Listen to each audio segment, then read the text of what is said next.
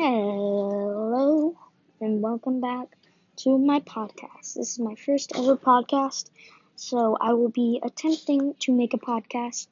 And the book or topic we'll be talking about today is middle school worst years of my life. This is book 10. Raph is the main character in the book. He is very self-confident. He is nervous about everything he says. He tries to fit in, but it just doesn't work.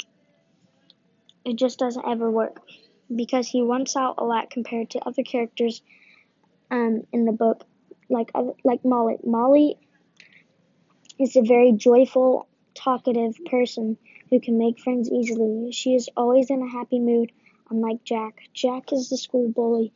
He's always in a grumpy mood, and he will always get his way because he's big. He bullies other kids, like Raph. Raph is in a wheelchair when this happened. He got bullied so much that he had to tell the principal, but the principal didn't believe him because she always saw Jack as a very nice person and Raph as a weird, lonely kid. Thank you for listening to my podcast and enjoy. Have a nice day. Thank you.